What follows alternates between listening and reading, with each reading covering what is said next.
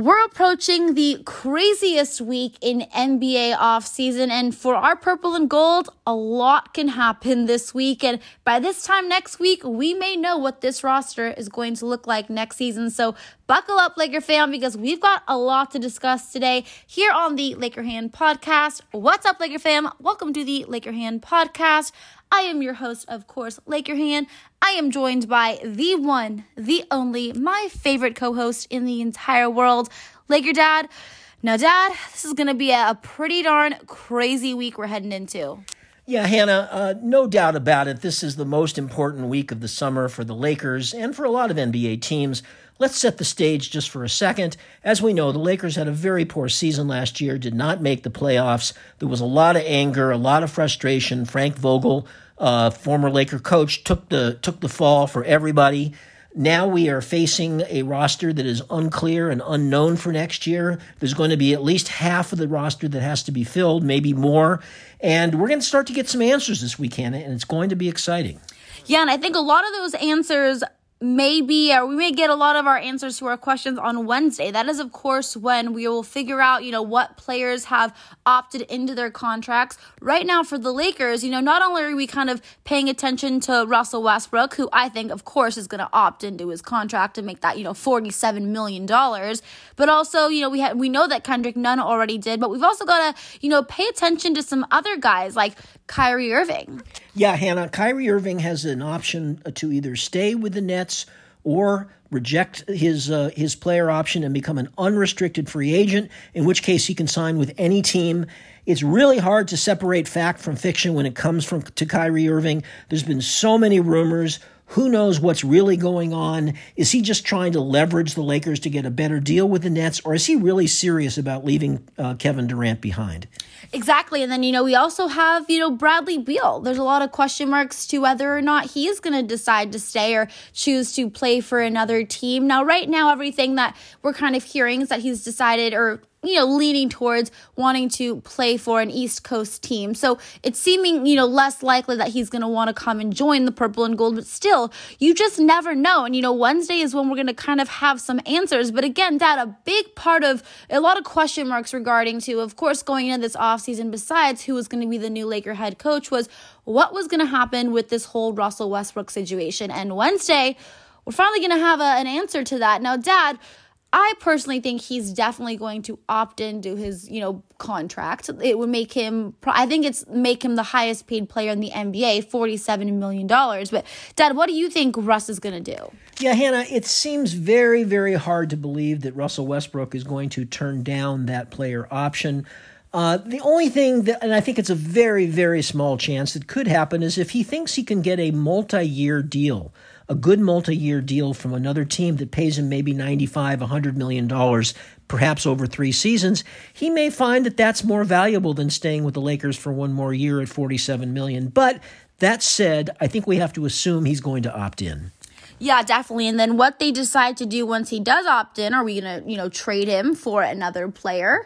Or are we just going to keep him for, another season and then go into next offseason with that $47 million in cap space to go out and sign another player? So definitely going to be exciting. Wednesday's a big day to really pay attention to. And then free agency starts Thursday at 6 p.m. Eastern time. Yeah, that's 3 o'clock on the West Coast where we are, Hannah. And as we know, it's kind of funny because they say, teams are not supposed to contact anybody before the actual free agency period starts. But we all know that they're already talking, they're already getting things lined up, because usually what happens is at the stroke of 3 o'clock, teams start immediately announcing the deals that they've made. So I'm sure the Lakers are, close to knowing what they're going to do. And we expect to hear some news, at 3 o'clock on Thursday or shortly thereafter. Now, we're not going to know everything, but we're certainly going to see what the Lakers are thinking, what direction they're heading. Yeah, and obviously the Lakers are going to have, pretty much an entirely new roster to assemble. Now, if they decide to bring back some of their players from last season and, sign them to some veteran minimum contracts, which I think is what we're going to have to end up doing, or if we're going to make, a big trade, we're going to know Thursday, Friday, definitely by this time next week, we'll definitely know what this roster is going to look like. Now, speaking about, some new roster additions, Dad, obviously we talked a little bit earlier about Bradley Beal and Kyrie Irving, who have been rumored to be potentially linked to the purple and gold. But Dad, Kemba Walker is a guy that potentially we could see on this purple and gold team. And not only could we see him, but the Lakers may actually be able to get Kemba Walker for the veterans minimum, because he was recently traded a couple days ago to the Detroit Pistons, who are going to buy him out, which means he's going to get his money. He's not going to need to go and make a huge contract. He's already going to get his payday. So he would be more inclined to sign for the veterans minimum. And Dad, if the Lakers can get Kemba Walker for the veterans minimum, I mean, that could just be the steal of the century. Yeah, Hannah, this is what I consider to be the most intriguing possibility for the Lakers this offseason, and the one that I think is probably the most realistic. I just want to go on record as saying I still can't believe that Kyrie Irving is going to end up on the Lakers. I believe he's trying to leverage the Lakers to get a better deal with the Nets. I can't believe he's going to leave Kevin Durant. And, I think he's going to opt into that contract, and the Lakers really don't have enough to do a sign and trade. He would have to come to the Lakers as a free agent for the veterans mid-level exception, which is about $6 million. It's just impossible for me to believe that. Now, Kemba Walker, however, is another story. As you said, he was traded to Detroit. He was an all-star 2 years ago, Hannah. I think he averaged 20 points a game. But he had a poor season last year with the Knicks, but the Knicks were terrible. And as a result of that, he's now on Detroit. He's supposedly going to be bought out. And if he wants to come to the Lakers, he can do it and probably would be willing to take the veteran minimum. Absolutely. And I mean, like I said, just to be able to get Kemba Walker, period, but to be able to sign him for veterans minimum is a complete steal. I mean, Dad, what Kemba Walker can do when he's healthy, he's one of the, the best players in the league. He's one of the best scorers, best shooters. I mean, he would be able to bring something to this purple and gold team that we were definitely lacking last season. Well, he's certainly an intriguing possibility, Hannah. It's not clear that he's the same player he was 3 or 4 seasons ago when he left Charlotte after spending most of his career there. But again, as I said, I think he was an all-star 2 years ago. He was an Olympic on the Olympic team 2 or 3 years ago too. So this is a guy who is an intriguing possibility, and the option of getting him for the veterans minimum, really could be pretty enticing. Hannah, lost in all of this is Malik Monk. There hasn't been any real discussion of Malik Monk this summer.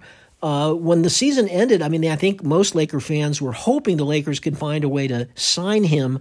To me, it's unfortunately not looking good because I'm just not hearing any buzz about Malik Monk. Yeah, it's actually interesting that you bring that up because I kind of wanted to talk a little bit about that too, because like you said, after, the Lakers season, people were really saying, Laker fans were saying, we've got to try to do everything in our power to re-sign him. And you're right, we have heard absolutely nothing. Now, maybe it's just because they're keeping things quiet, and we're obviously going to have to see how these, this week and these next few days kind of play out to see if the Lakers even have the money to sign him. But it is interesting, and maybe it is foreshadowing and kind of alluding to the fact that maybe the Lakers just aren't going to be able to, because we have heard it's been, crickets. Yeah, I think we're also likely going to get the answer in the next week about Talen Horton-Tucker. And is he going to still be a part of the Lakers after this summer? You and I talked about this in a couple of podcasts, that in his introductory comments, the new Lakers coach talked about the young players on the team, and he did not mention THT. It was very, very noticeable that he did not mention THT. To me, I took that as a signal that the Lakers are trying to trade him. I would imagine the only way to sign Malik Monk is to shed some salary here, and Talen Horton-Tucker, is the one guy on the team making some real money. I think he's going to make around $11 million this next year. So it would seem to me that if Talen Horton-Tucker stays on the Lakers next year, I don't see any way that Malik Monk is going to be back. I personally believe that THT will be traded. You can never, know for sure, but I just think because, like we talked about in a few podcasts ago, the fact that Darvin Ham and Rob Pelinka mentioned our promising young players and talked about Stanley Johnson, Austin Reeves multiple times and completely excluded THT, I think it just kind of goes to show that he's probably not, they don't see him as a part of our future. And also, THT, like you said, making $11 million also has some trade value. So again, that's another interesting thing we're going to have to keep our eye out for. Laker fam, we're going to have, this next week is going to be absolutely crazy because everything's going to happen this next week. All these things that we've been, contemplating, all of our questions are all going to pretty much be answered by this time next week. So buckle up because a lot's about to happen, and we are obviously going to be covering all of the latest breaking news here on the Laker Hand podcast. So I think that is going to be it for today's show, but let me know. I got a few questions for you guys. I want to hear what your opinion is. Do you guys think Russell Westbrook's going to opt into his contract? What do you think about the whole Kyrie Irving situation? What do you think about Kemba Walker potentially coming to the Lakers, signing for the veterans minimum? THT, Malik Monk. Do you still want the Lakers to try to sign Malik Monk? Let me know. You can tweet me. My Twitter is @Hannah_Kulik. And of course, you can also always message me on Instagram. My Instagram is @HannahRoseKulik. Until next time, Laker Hand and Laker Dad are out. Bye, everyone.